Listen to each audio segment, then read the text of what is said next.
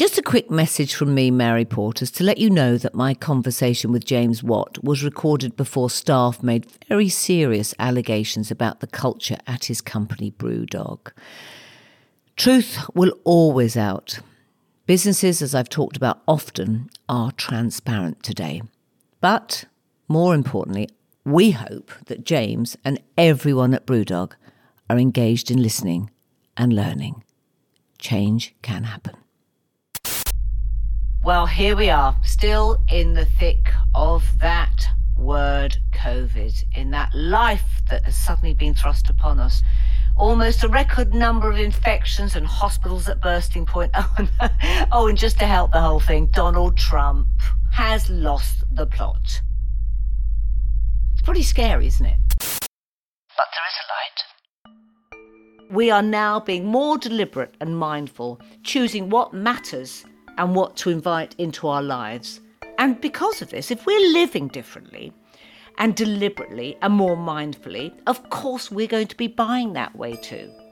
Everything we buy, we'll be thinking, will connect back to this new energy we have. When I was 16... I started on this back in 2019 when I did a TED talk on what I called the kindness economy. An economy built on the stuff we care about because we have to. That we leave the world of business better than we found it. It's about a new way of doing business. That's been my whole career. It's about how we can link those two things, the word economy and kindness. One is commercialism and the other one is social progress. Because businesses can no longer keep behaving the way they have. Businesses can no longer be about growth or money at any cost, because just look what it's done to us.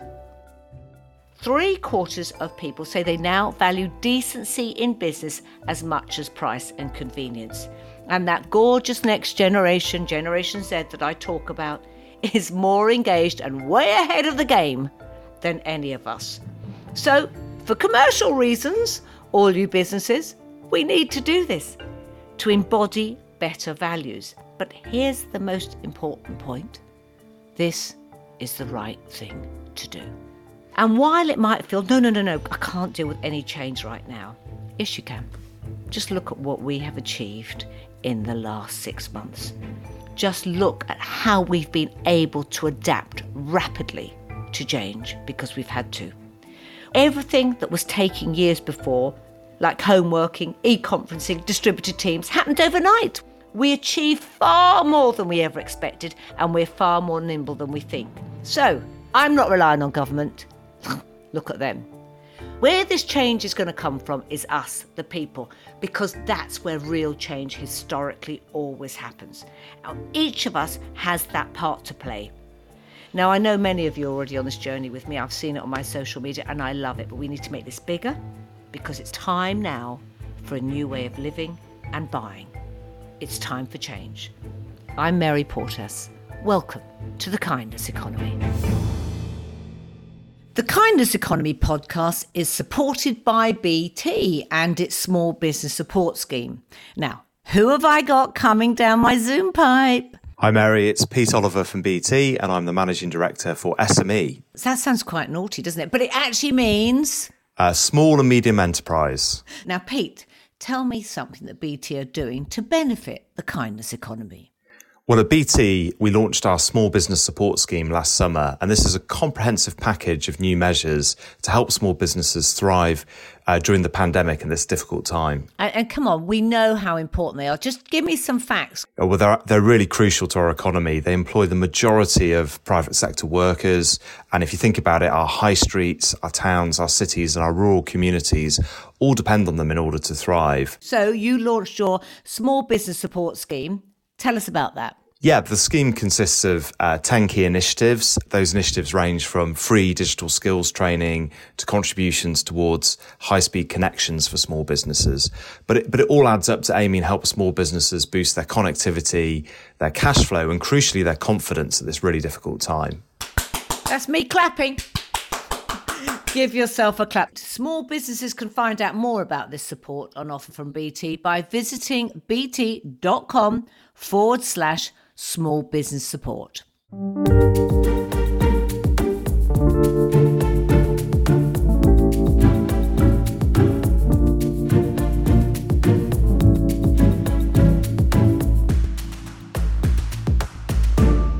This week on the show, I've been in conversation with James Watt, who founded that great beer company, Brewdog. It's a fascinating story. And in order to really get to the bottom of it, I had to drink and test a lot of beer. But before we go into that interview, who's on the line from Team Porters? Which correspondent have I got who's going to tell us about the kindness economy in action that they've seen this week? It's Hayley Ard, the cultural anthropologist at Porters. It is Hayley Ard, my cultural anthropologist at Porters. And she's wearing a wonderful headscarf. I have to tell you, see, I'm going to do a little bit of a descriptor because it is a podcast, but Hayley always has the best headgear and fantastic lippy. Hello, Hayley. Hello. How have you been? Very well, thank you. I'm enjoying the Midsummer Murders life here in lockdown from the countryside. Midsummer Murders? Yes. Have you been watching that? I'm watching what's going on outside the front window and seeing who's going past and reporting it all back to the family. That's the real news. So have you been seeing any kindness economy in action? What have you been looking at this week? Hayley, with her anthropological eyes, ears and feelers, what have you been up to and seeing? I have, Mary. I've seen that Burger King has handed over their UK Instagram account to all the independent restaurants who need our support while we're all in lockdown at the moment. So they're giving us a break from their burger picks and they're handing over free advertising to the likes of Danny's Burgers in Bristol, Dough and Bun in Birmingham and loads more. But do you have to be a burger restaurant in order to go onto the Burger King Instagram? Or, you can be, so you can be vegan. You can be whatever. Do you know what I love about that? That's cost them nothing, hasn't it? What makes me always so amazed is that we've had to have a COVID crisis to realise what assets we have and what we can do in business for free. So anything else? I love that. Well, I'm obviously on a food trend this week, but I love the combo of beer and crisps in the pub. Who doesn't? And now I've seen... So I actually miss that. But what I love is that Walker's has taken that combo to a new territory, and they're actually working to slash their carbon emissions by up to 70% by repurposing waste potato skins and combining them with carbon dioxide from beer production to create fertilizer for potato crops. So they've got together with this really whizzy carbon capture startup called CCM Technologies, where they're taking over all the leftover potato cake from this whole process and combining it with discarded CO2 from a brewery. And in the end, that gives them a fantastic enriched fertilizer that can be used by potato growers on their crops to add carbon back into the soil and boost yields. Cool, Hayley, you're doing well this week. Have you got any others or is that enough? I've got one more for you, Mary. Okay. It's Nature's Harvest, a lovely greengrocer in Helensburgh. And they are providing the vegetables for We Are With You, which is a charity that gives hot soup and a chance to chat to people who suffer from drug and alcohol abuse and poor mental health. So they've opened a soup kitchen from the train station, and they are giving their produce to provide this source of warmth and nurture in the community and really act as a glue in that space. It just shows that business can just warm your heart as well as take your money. So what are you up to today back at Porters Agency? I am working on our weekly newsletter, The Porters Point of View, and digging into all of the cultural currents that businesses need to be mindful of and draw inspiration from as we move forward together. You're a little archaeologist as well as an anthropologist, aren't you, Hayley? Just mining away, finding those nuggets of information, and we then share them with the world on our newsletter, which you can all access by going to portersagency.com. Look at me with my ads. Thanks, Hayley. Take care. Say bye, Mary. Bye. So this week, my interview is with James Watt from that wonderful beer company, Brewdog. And James and his partner, Martin, started selling craft beer from the back of their van in 2007. It's an incredible business story, the growth that they've been through, but it's more than just about beer, which is why we love them, which is why this is so right for the kindness economy. It's about a community of people who share core beliefs. And right now, it's at the forefront of a movement in business to tackle the climate crisis. It's the world's first carbon neutral brewery, and it has big ecological plans for the future. And James, we shared so much beliefs. He talks about how more and more people are going to want to spend their money with companies that care about their people, their community, and their planet. And he believes that the choices someone makes as a consumer has more impact than who they choose to vote for. But let's start by going back a bit. Let's go back to 2008 and we find this tenacious young man, James Watt, getting his first leg up, as it were, into the industry by a little hand from a very big supermarket. 2008, we were selling no beer at all, and we entered a Tesco beer competition, and I kind of forgot about it and went back to kind of selling beer out of the back of my beat up Volkswagen Golf, and I ended up getting a phone call from Tesco a few weeks later saying, well done, you finished first, second, third and fourth in our beer competition. I was like, okay. So I went down to London and then went to Cheshunt, where the Tesco headquarters were at the time. I was like, wow, this is Tesco headquarters? It wasn't the nicest of buildings. And I sat there with my best poker face as the beer buyer said, love your beers. We want to put these 4 beers in 400 stores nationwide and we can sell 2,000 cases a week.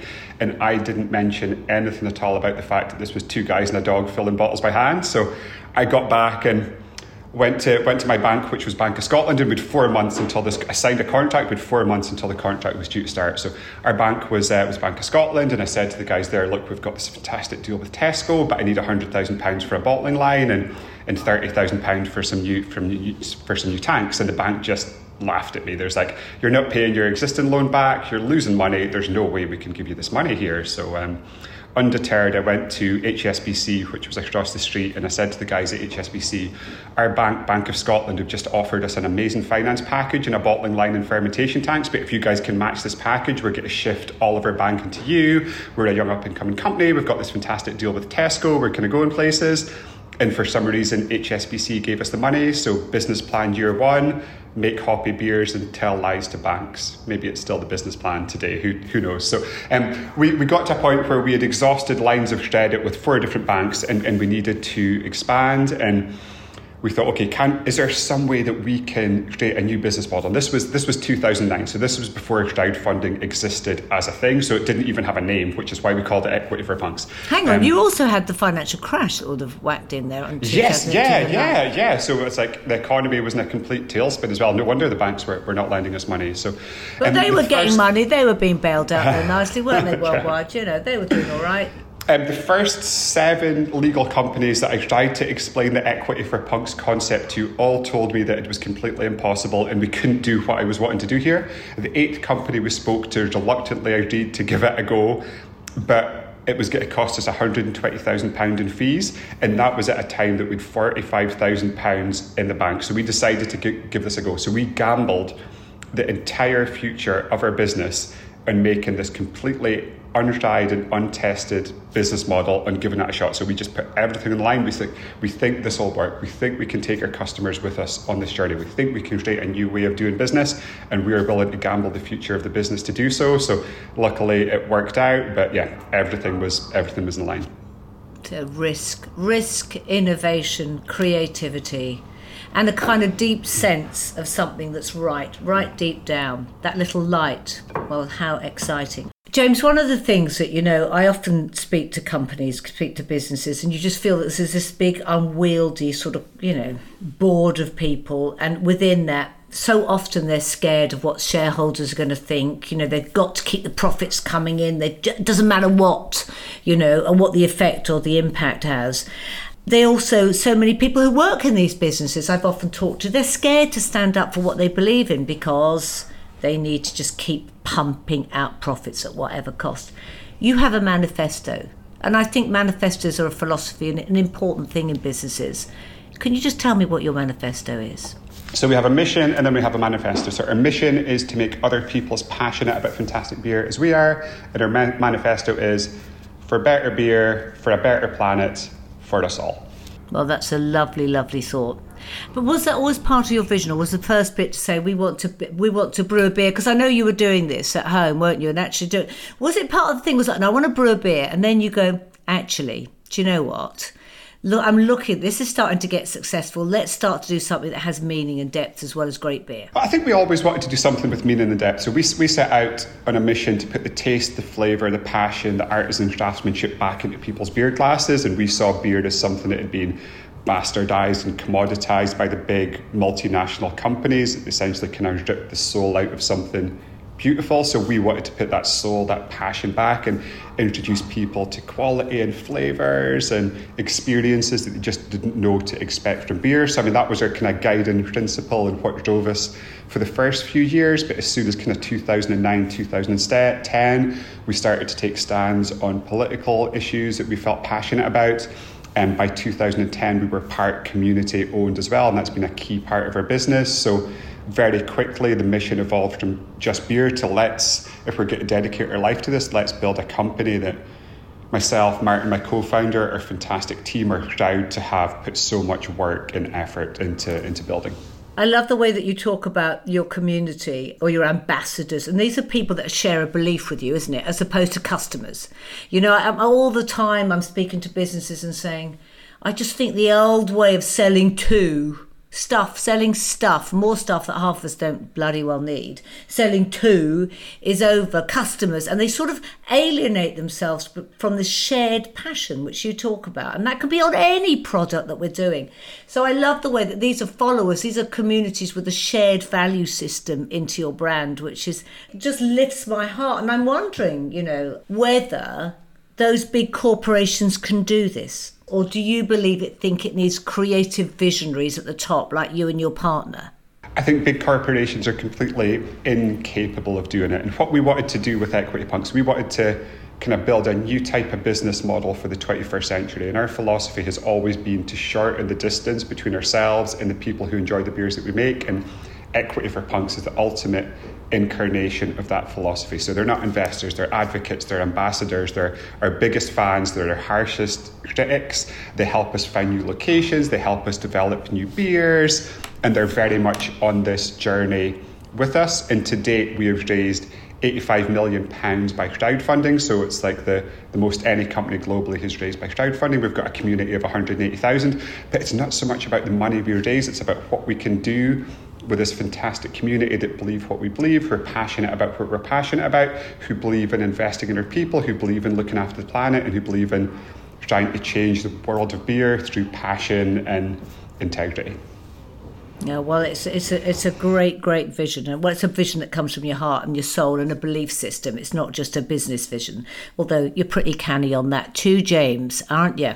So listen, a key part of your message is that you're the world's first carbon negative brewery, and you're aiming to get your emissions to zero, and that's costing you. This stuff isn't done lightly. That's costing you about 30 million, if I'm right. Obviously, your profits are doing pretty well anyway, but a lot of businesses just wouldn't dent their profits. I was just thinking about this is the thing that we're all up against so much, is that they wouldn't take that risk because they're not prepared to, and many of them have obviously all their stakeholders who are looking for returns on investment.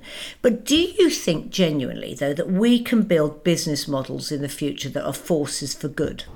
I genuinely believe that, and we've kind of said a few times internally, it's okay if our business fails, it's not okay if our planet fails. And I think one of the legacies of the terrible pandemic we've had this year is the landscape is going to change more quickly in 2021 than it has in the previous decade, or maybe even previous 2 decades. So I think people are going to become far more mindful of the impact they have on the planet. I think people's going to become far more mindful of how interconnected we are as people on this planet, but also how interconnected we need to be with the biodiversity of the planet. And I think people's going to become far more cognizant of the impact their choices make as a consumer. So I believe that the choices someone makes as a consumer has more impact than who they choose to vote for. What corporations you choose to give your money to shapes the future of the planet more than who you choose to vote for. And I think more and more people are going to want to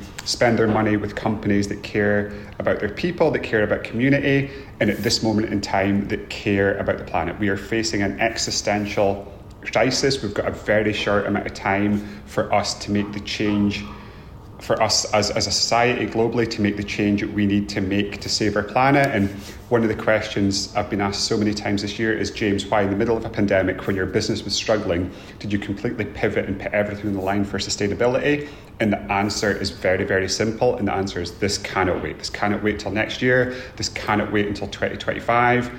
We want to put everything on the line for what we believed in and make as much change as we possibly could now, because our planet needs change now.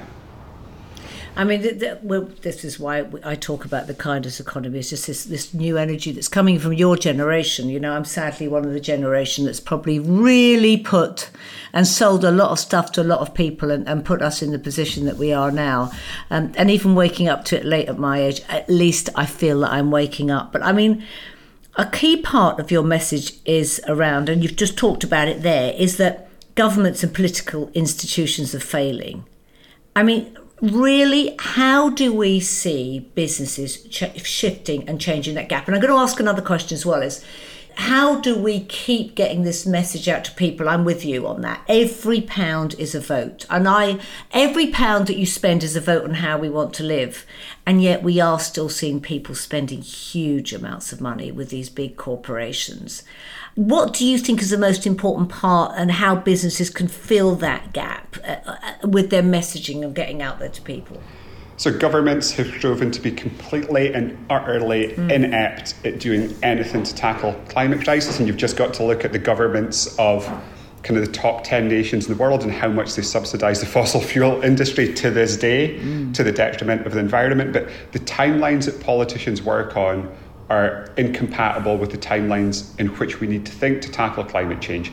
If they're worried about being elected again in 4 years' time, there is going to be pain somewhere here for society to make the changes that we need. If you're worried about being elected in 4 years' time, you're not going to do what we need to do, because it's going to incur pain and you might not get elected again. So politicians are not going to be able to get us out of this mess. I believe it's got to be the best, progressive, most forward-thinking businesses working hand in hand with cutting-edge scientists that can lead us out of the mess that we've got ourselves into here. So we've worked very closely with Mike Berners-Lee, but we want to take our community with us as well. So we're a medium-sized business, but in the overall scheme of things globally, we are tiny. So we need to do two things. We need to take our community with us and use our community to help us amplify this message, but we also need to inspire other businesses to go on this journey and do all they can to make the changes that we need to help us save our planet. Yeah, and it also, I think there's something very kind of modern and forward thinking about it. And that, I know this sounds, in a commercial sense, I love the way that you market yourself. It is activist, it's anarchic, it's out there, it's bold, you have your point of view and you don't care. There is something very kind of sexy about that, if you don't mind me saying. And it's how we get that across many, many different industries. This feels like the modern choice, and that you're a big old dinosaur. Not only you're a dinosaur if you're choosing another way to spend your money or to live or to buy, you're actually killing our planet and you're killing opportunities for the future generations. But tell me, Susan, a real turning point for you, I can't get my head around how this happened, was hearing David Attenborough talk about climate crisis. And tell me what happened after. Tell me the story of your Attenborough interactions. So I'm fortunate enough to be very good friends with Sir Tom Hunter, who is such an inspiration to me, and he's a full-time philanthropist and works in some amazing projects. So he took David Attenborough out of Scotland to speak at an event on sustainability, on climate, and it was in February this year, and I was lucky enough to have dinner with David before the event and got to speak to him. And up until then, we thought we were doing our bit for the planet. We'd taken plastic out of our supply chain. We built breweries in America and Australia and Germany to reduce the distance that we were sending beer. We even made a protest beer when the US pulled out of the Paris Climate Change Agreement. But over the course of that evening, I came to the kind of biting realization that what we were doing wasn't nearly enough. And in fact, we were a massive, massive part of the problem. So we just said, okay, like we can't do this anymore. Like what can we do? And because this isn't our core expertise, the first thing we did was found a fantastic expert to kind of help us lead us through this process, which was Mike Berners-Lee. We very quickly started to understand the kind of complete footprint of our business. And then we looked at different ways that until we drive that footprint to zero, we could offset it. And the more we looked into the offsets, the more we were not happy with the quality of the offsets. The schemes didn't feel that good. They maybe weren't sensitive to local biodiversity or sensitive to local communities, or perhaps not even that transparent in what they were doing. So we thought, let's think about this differently. We love to take ownership of things. Our carbon is our problem, so let's fix it ourselves. So we bought over 2,000 acres of the Scottish Highlands, and where next year we get to start planting 1 million trees to create one of the biggest native broadleaf forests ever created from scratch in Scotland, to take our carbon out of the air. So we're going to fix this ourselves with our own forest. We're going to get our community to help us plant the trees. We're going to have sustainable campsites there, sustainable workshops, sustainable weekends. But we very much wanted to feel like this is our problem. We're not going to outsource the solution. We are going to own the solution as well. I absolutely love that. And in the beautiful, beautiful heartland of Scotland. Oh my God. I took a lodge up in Scotland but my son turned 21. It was the most incredible, most beautiful place to be. And I think, putting it back into the land. So there's companies, are they working with different companies to offset as well? Yeah, so what we're doing at the moment, so we don't start planting until early 2021. So at the moment in the interim, we are working with companies, but we've vetted those companies to such a high standard. And Mike Berners-Lee and his team has helped us vet those companies as well. So we're working with the Woodland Trust, the Rivers Trust in the UK, the Nature Conservancy of Canada, so some fantastic partners as the interim measure until we start planting trees ourselves next year.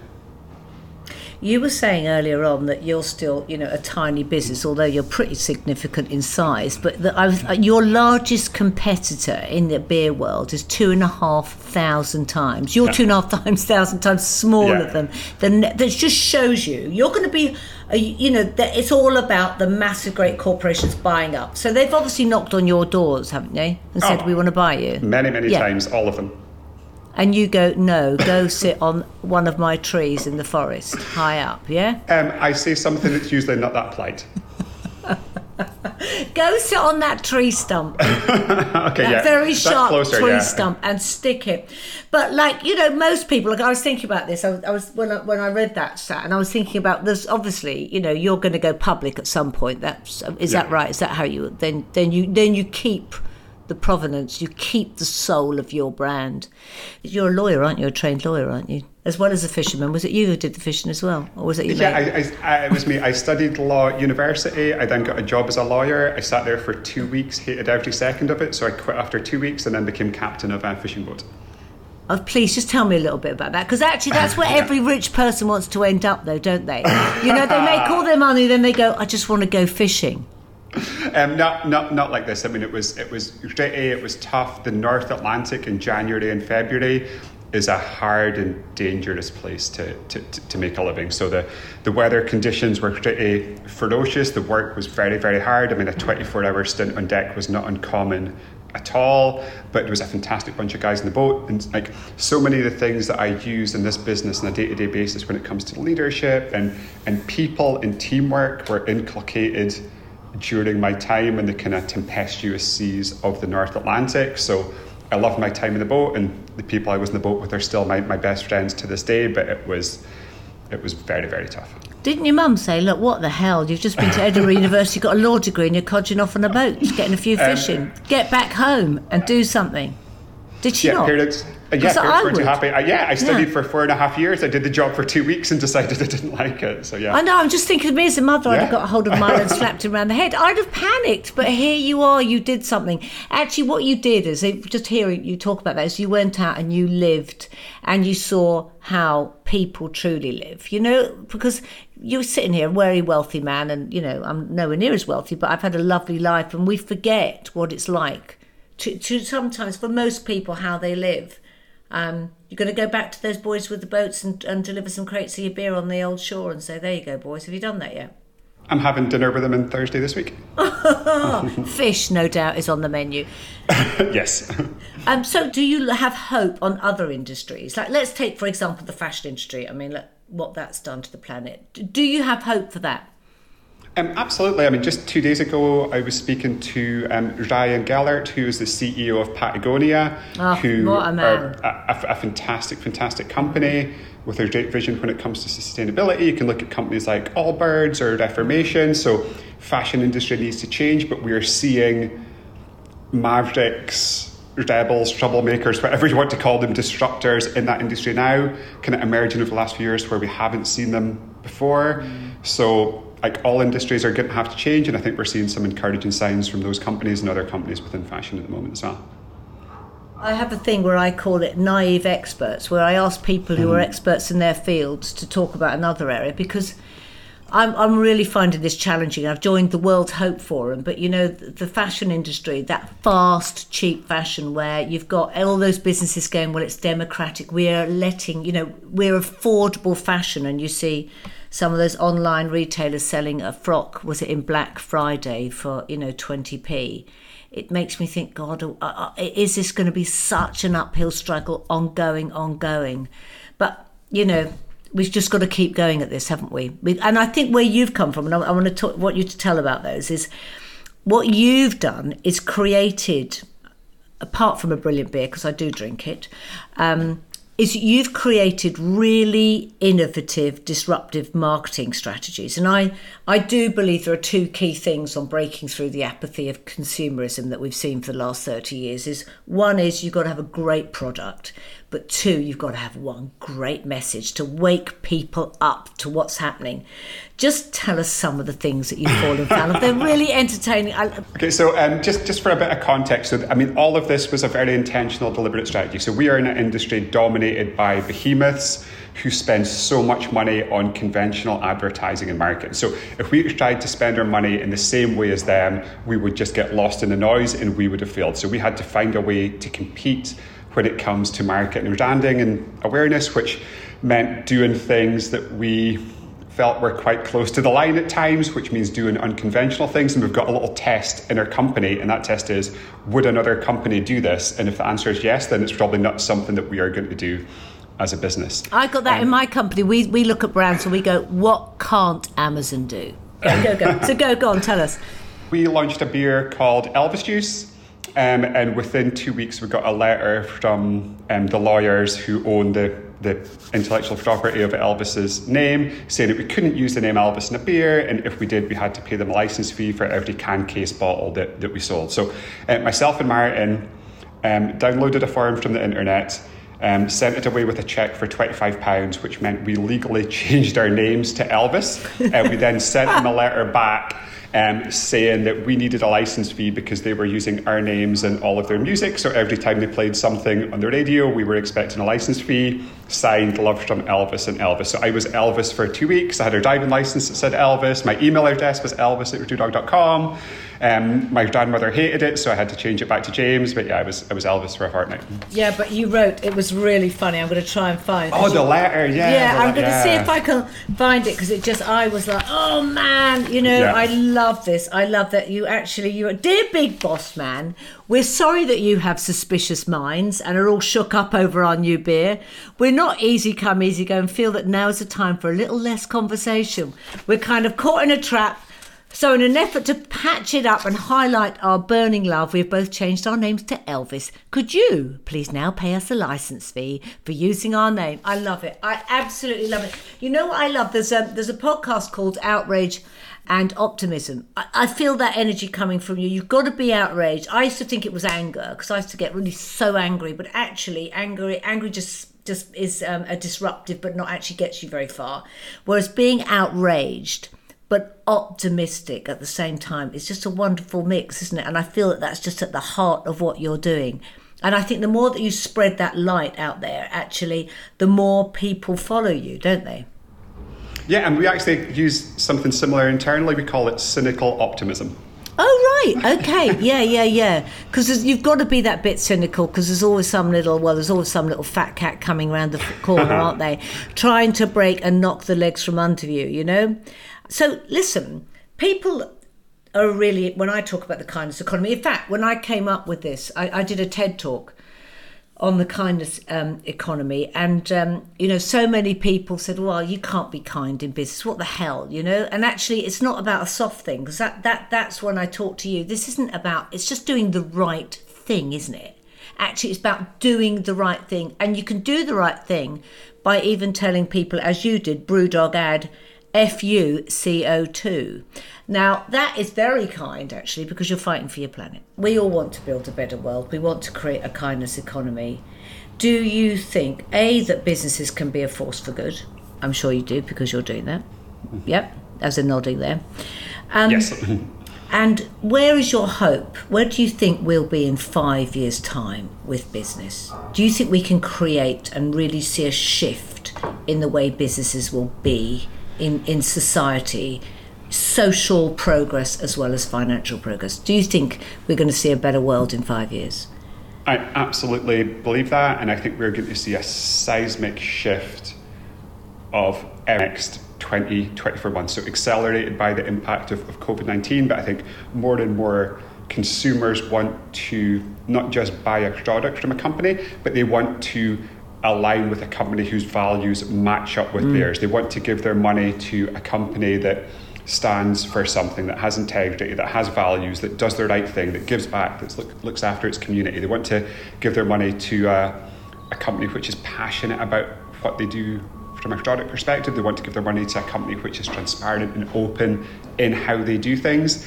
And we're starting to see that change happening, and I think that change is just going to hit the business landscape like an absolute tidal wave and just turn everything on its head, which might lead to a little bit of chaos, but I think consumer expectations from business is going to change so dramatically over the next few years, and we want to be one of the catalysts for this huge seismic change in consumer behaviour, because it has to happen. So we're actually making a beer at the moment called MMXXX, which is 2030.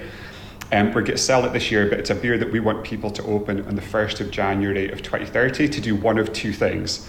To either celebrate the fact that humanity came together and averted the biggest crisis we as humans have ever faced and possibly will ever face, or if we don't, it's to toast the impending apocalypse.